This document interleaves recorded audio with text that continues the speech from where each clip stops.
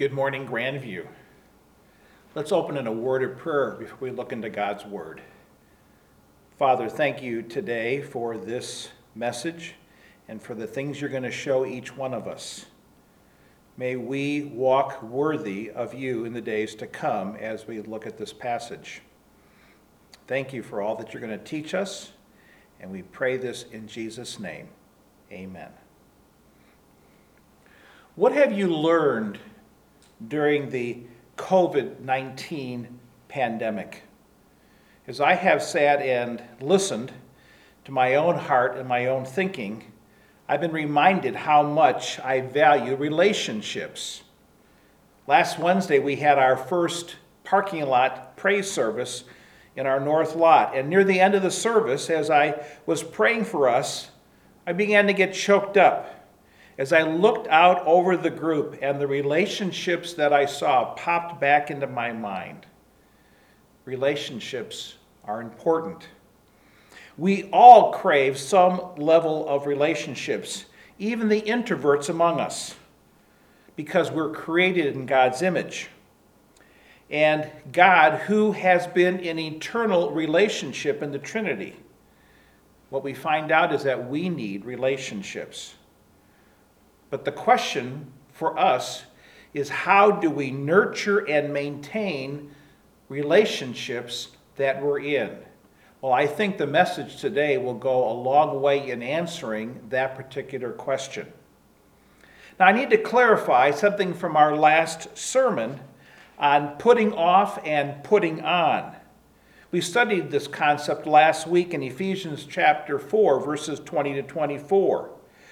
I said we are to put off the world's wardrobe.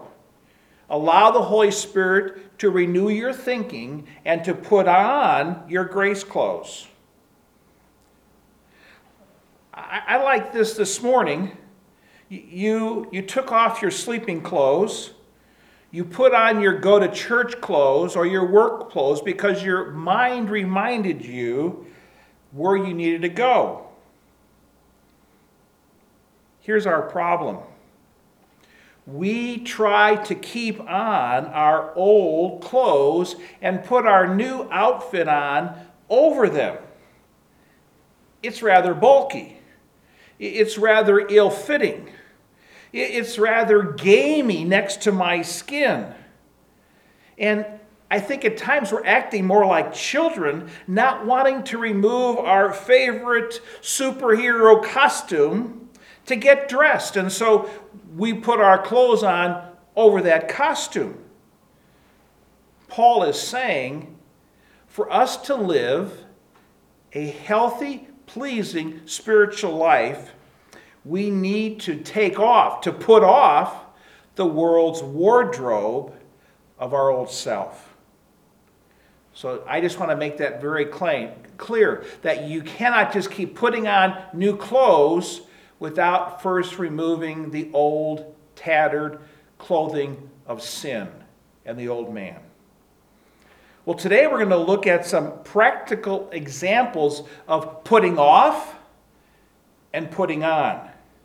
I call these relational essentials because these truths will work in all relationships that you might have. Now, what's the background of the passage? In the book or the letter to the Ephesians, Paul spent half of the book telling his readers all the things that God had done for them. They were the objects of God's grace. They had been accepted and adopted into God's family as full-fledged adult children. And now, starting in chapter 4, Paul urges them, and he urges us to live up to this new reality as children of God. And we have a choice to make, because Paul doesn't command that. He urges us. He says, I compel you. But every day we make choices to either live like our old way of living with our old wardrobe, or we put on Christ and we put on the new wardrobe of grace. Every day. This idea in chapter 4, verse 1 of walk worthy will be the theme of the rest of the book. We are to walk worthy in the church, he said. We're to walk in unity and using our diverse gifts to serve God and to serve one another. He's also going to say now we're going to walk worthy in this world in holiness and in relationship one to another. Now, before we look at the passage, if you want to turn to Ephesians 4, verses 25 to 32, I want you to understand the structure of this passage. There's 5 different commands or 5 different exhortations, and for each of those, there is a negative command, there is a positive command, and then thirdly, there's a reason for the positive command. So the negative command, he's going to say, put off the old life. Put away the old behaviors and the old way of thinking. Rid yourself of old, filthy habits. Put them off. Secondly, the positive command, he's going to say, you need to replace those old ways with new virtues. And then he's going to give you, thirdly, a reason for these positive commands. He's either going to talk about the basis for change, or he's going to talk about the benefits reaped from taking on this new way of life. So let's read the passage, Ephesians chapter 4, verses 25 to 32. Therefore, put away falsehood. Let each of you speak the truth with his neighbor, for we are members one of another. Be angry and do not sin. Do not let the sun go down on your anger and give no opportunity to the devil. Let the thief no longer steal, but rather let him labor, doing honest work with his own hands, so that he may have something to share with anyone in need. Let no corrupting talk come out of your mouths, but only such as is good for building up, as it fits the occasion, that it may give grace to those who hear. And do not grieve the Holy Spirit of God, by whom you were sealed for the day of redemption. Let all bitterness and wrath and anger and clamor and slander be put away from you, along with all malice. Be kind to one another, tender-hearted, forgiving one another, as God in Christ forgave you. That ends the reading of the passage. I have put in your notes a chart that you can fill in looking at these 5 specific commands. The first one is found in verse 25. It says, therefore, having put away falsehood, let each of you speak the truth with his neighbor, for we are members one of another. What is Paul telling us to put off? The negative is put off falsehood, lying, deceiving. And some of you are saying, well, that's not me. I don't lie. Well, let's look at it a little deeper. Do you tell white lies? Do you tend to exaggerate? Do you flatter people to get your way? Do you regularly break promises? Do you tell half-truths? See, we're immersed in a culture that feeds on deception and oozes with falsehood, and we wonder how we cannot pick up those traits. Look at any advertisement. They promise you happiness and a beautiful life if you just buy this one product. And often you buy the product and within a week it's broken, or it has lost its shiny look, and you wonder. You see, falsehood, lying, and deceiving are Satan's language. He wants us to buy into that. What does he say in the passage? Put away falsehood. What are we supposed to put on? Speak truth. Speak truth. Be tellers of truth in love, because Jesus is truth embodied. See, we owe all people truth. This is not a choice, this is a necessity. Now, what is the reason? It's because we're part of the same body, the body of Christ. And when I am not honest, when I am not truthful, I undermine trust, and it leads to conflict and confusion within the local body. When I don't tell the truth, it disrupts unity. It renders the body dysfunctional. Now, let's say, for the sake of discussion, if I am the body of Christ, let's say that my eye and my foot are having a squabble. And my eye is trying to get back because my feet have taken me somewhere that my eye didn't like.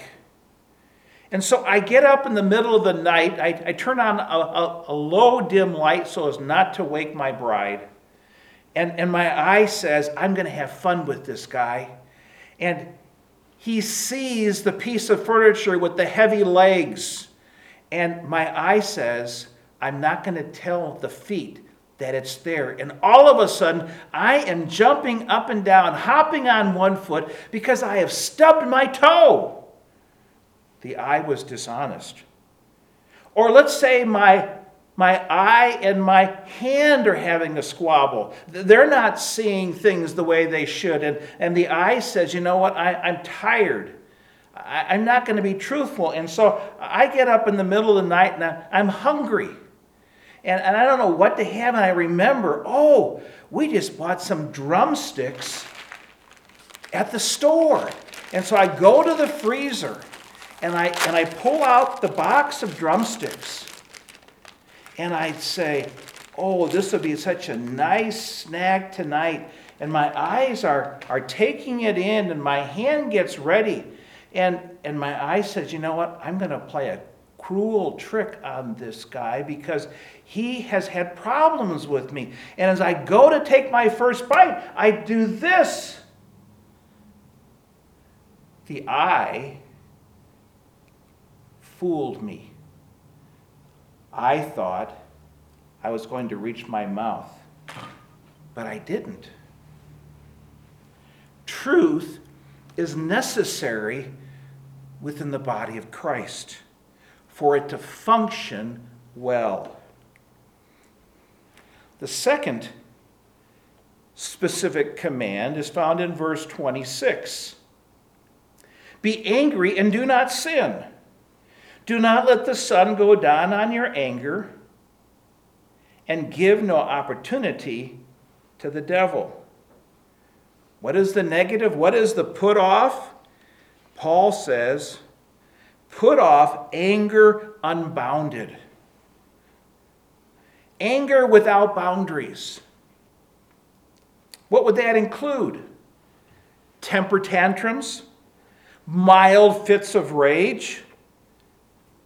Okay, I don't do that. Well, how about lingering bitterness? Or holding grudges? Or I don't get mad, I get even. Retaliation.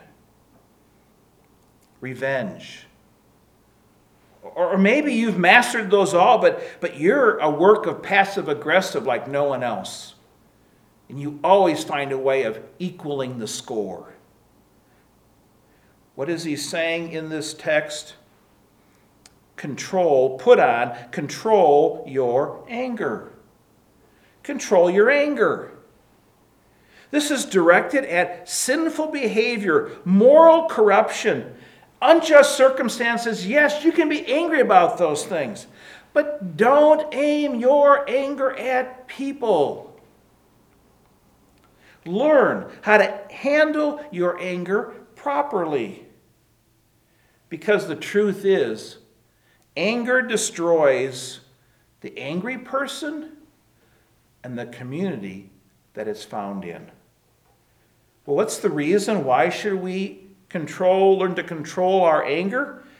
He says right there in the text, and give no opportunity to the devil. Another translation, don't give the devil a foothold.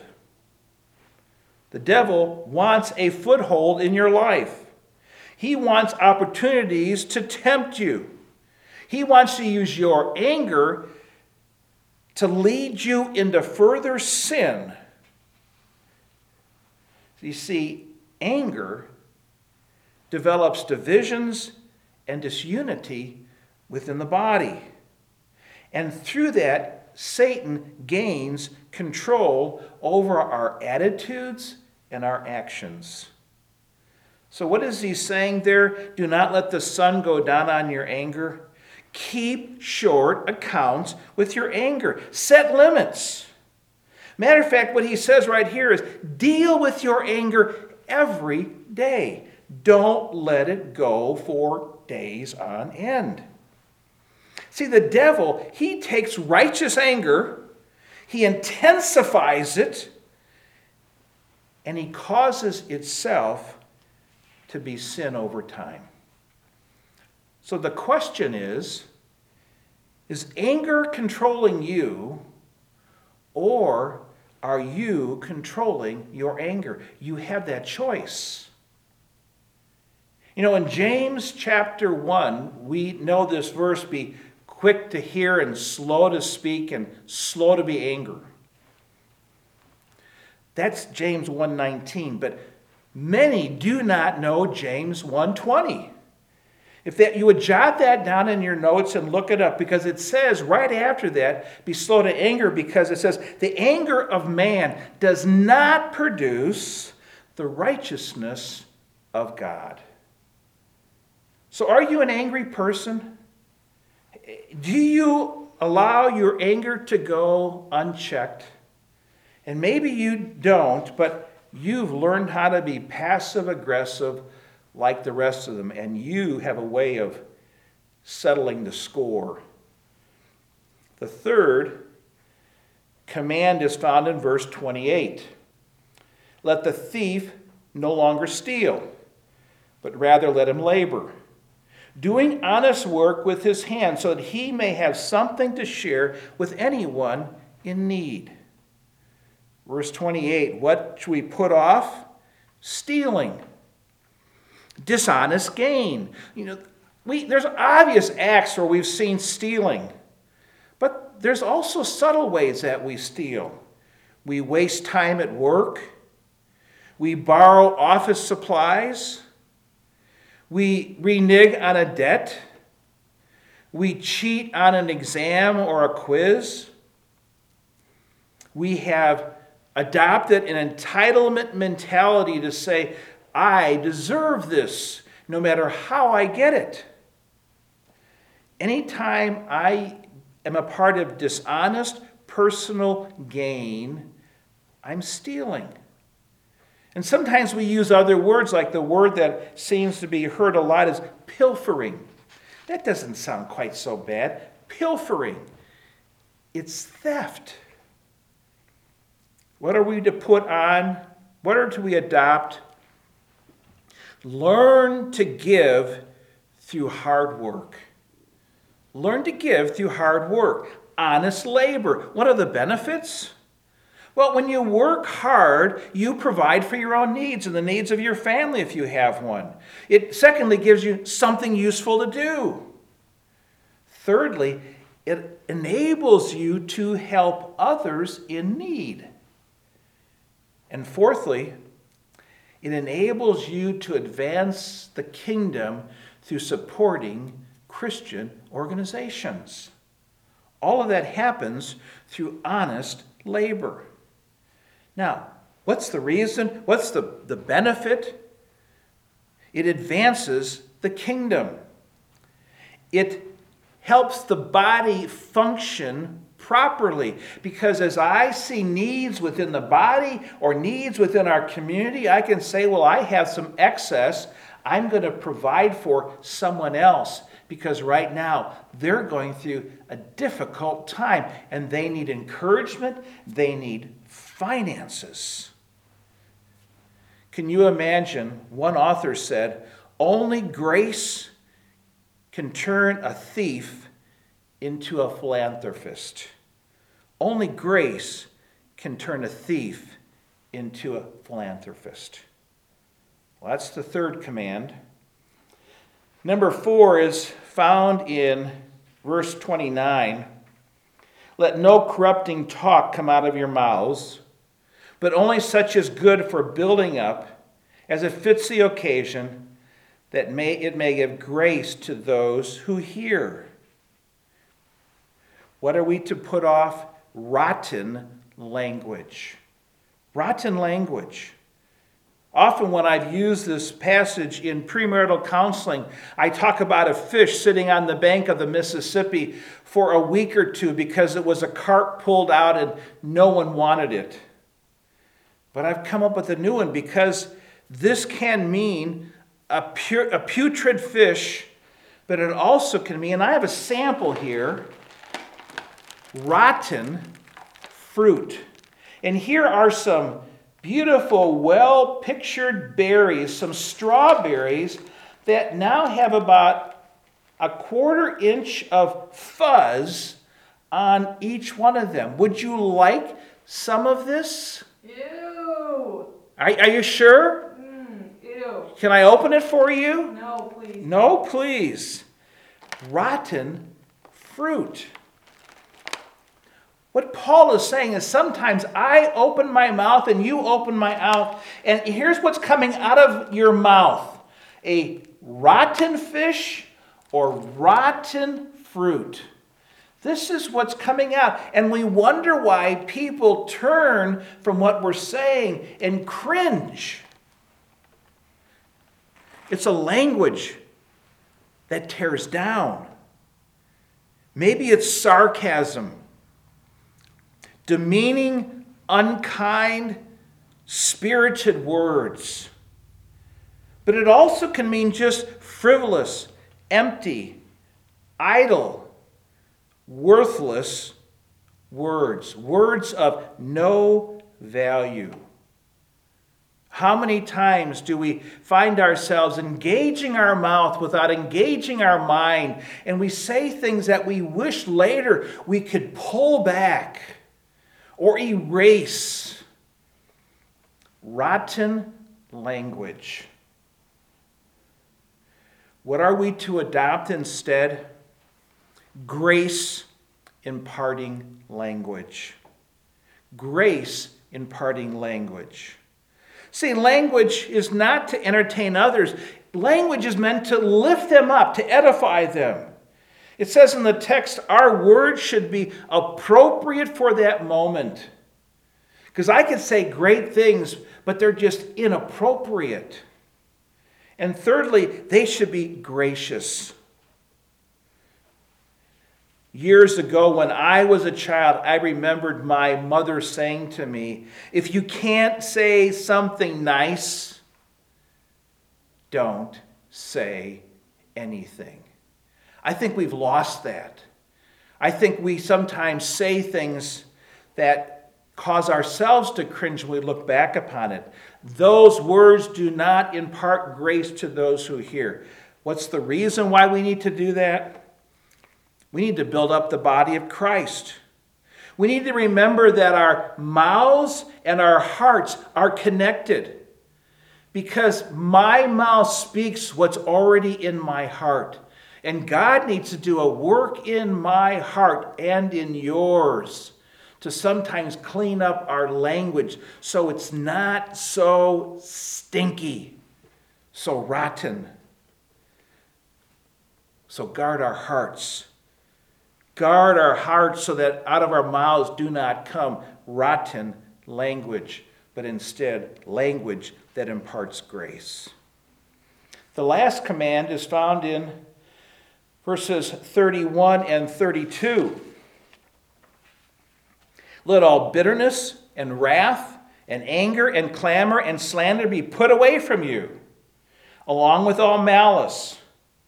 Be kind to one another, tender-hearted, forgiving one another as God in Christ forgave you. What are we to put off? Hostile attitudes and actions. Hostile attitudes and actions. And there's a list there. That is a terrible list.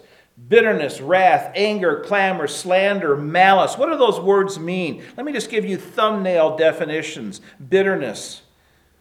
Harboring resentment.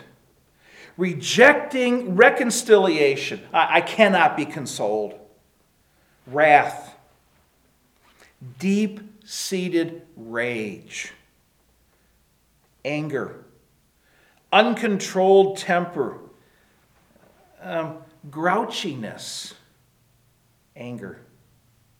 Clamor. That was one I didn't fully understand till I did the study. Shouting down opponents.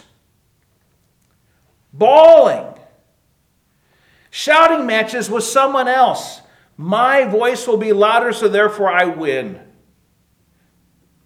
Slander. Destroying another person's reputation by gossip, insults. And malice kind of covers them all in a sense. It's intentional acts of evil. I planned it. Spite. Meanness. Paul says, put it off. It doesn't become you as a follower of Jesus Christ. What am I to put on? Loving attitudes and actions.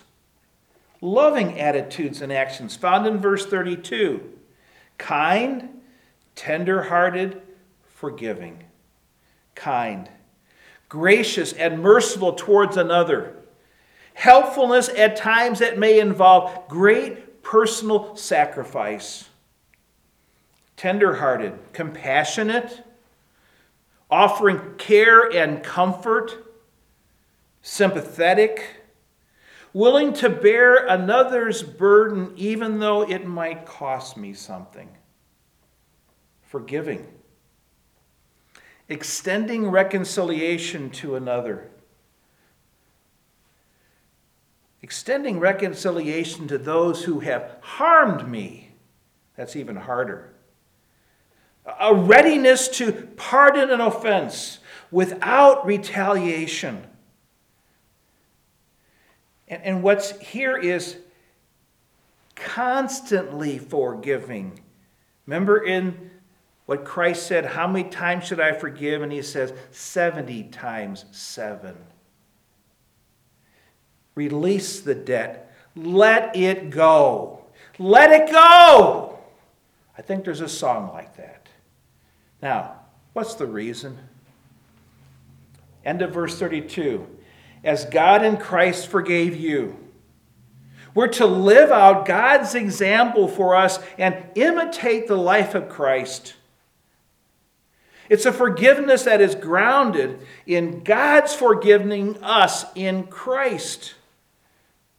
One author said, "We do not control the actions of others, but in choosing to forgive, we establish control over our own responses."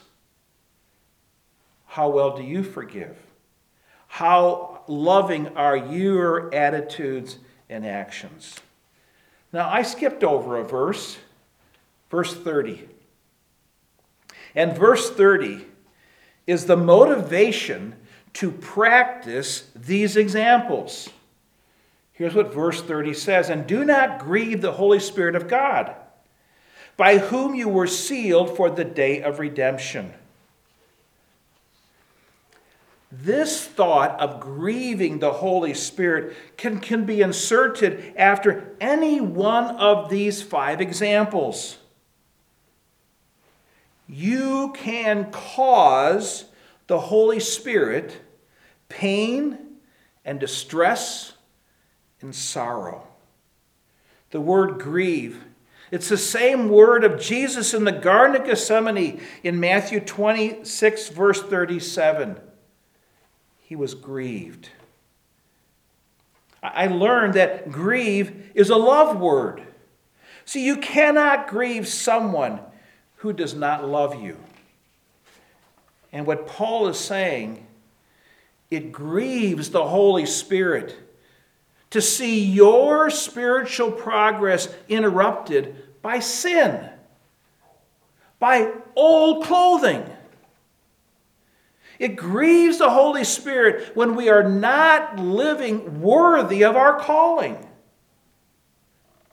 See, God's holiness does not tolerate sin. So the question this morning becomes, does your behavior and actions lead to a smile on God's face, or does it lead to Him being grieved by you? Go back to your outline. And in the very last column of that outline, there are some emojis, some smiley faces and some frowny faces. For each of those 5 areas, go back and rate yourself. Do these areas, the way you presently live, do they bring a smile to God's face that you are making spiritual progress? Or are your actions grieving the Holy Spirit of God? As you look at those, are you telling the truth? Is your anger under control? Have you learned to give to others through honest, hard work of your own? Is your language grace imparting? And are your attitudes and actions loving? Rate yourself. Circle the one that you think God would see this morning in your heart. See, what does this mean for all of us? What's the bottom line? All of this requires our obedience to the truth. Now, how can we do that? We need to keep these truths in front of us. We need to go back over this list on a regular basis and saying, am I making progress? Am I becoming more like Jesus Christ? And if I'm not, Spirit of God, do a work in my life. Show me the things I need to get rid of. Would you empower me in a fresh way as I yield myself to your control? Secondly, would you learn afresh to reject self-centeredness? I think too often we allow our old nature to lead us into disobedience. It feels so good at the moment. We must seize the imperative and choose obedience, no matter how hard, no matter how costly, no matter how pleasant. We must do what God asks us to do. Thirdly, would you ask the Holy Spirit this morning to energize your new self, your new creation, those new grace clothes that He would like you to put on. Energize those. Now, practically, so that all of us can understand this, I have 4 things. 1, watch your tongue. Does your tongue speak truth? Does your tongue build up? Does your tongue give grace to those who hear? Or do people cringe? Or in your unguarded moments, do you say things you wish you could change? Secondly, watch your hands and feet. Make your hands and feet respect others' property and put them to use gainfully to earn a living. Thirdly, watch your part in the body of Christ. Are you nurturing others? Are you serving others? Are you loving others? Are you forgiving others? How the body functions also depends upon you. And finally, Watch your relationship with God. Are you yielding to His Spirit? Are you relying upon His power for your life? Are you seeking to grow more and more like Christ? Are you serving the body and serving God? Are you saying no to sin? Are you grieving the Spirit of God who loves you, who wishes to empower you to live a life that is pleasing to Him? If you just yield your life to Him, He will show you what to give up, what to adopt. Are you grieving Him? Take some time after this message and process through this and evaluate your own life. What does God want you to work on with Him in control? Let's pray. Father, this morning, these are hard words. All of us can do better. And Father, you don't wish us to reform the flesh. The flesh cannot do that. You wish us to be empowered by your Holy Spirit to live a life pleasing to you. So even this morning, Father, point out an area that you wish to see changed, that you wish to bring change into our life, and show us how we can yield to you, submit to your leading. And we pray this in Jesus' name. Amen.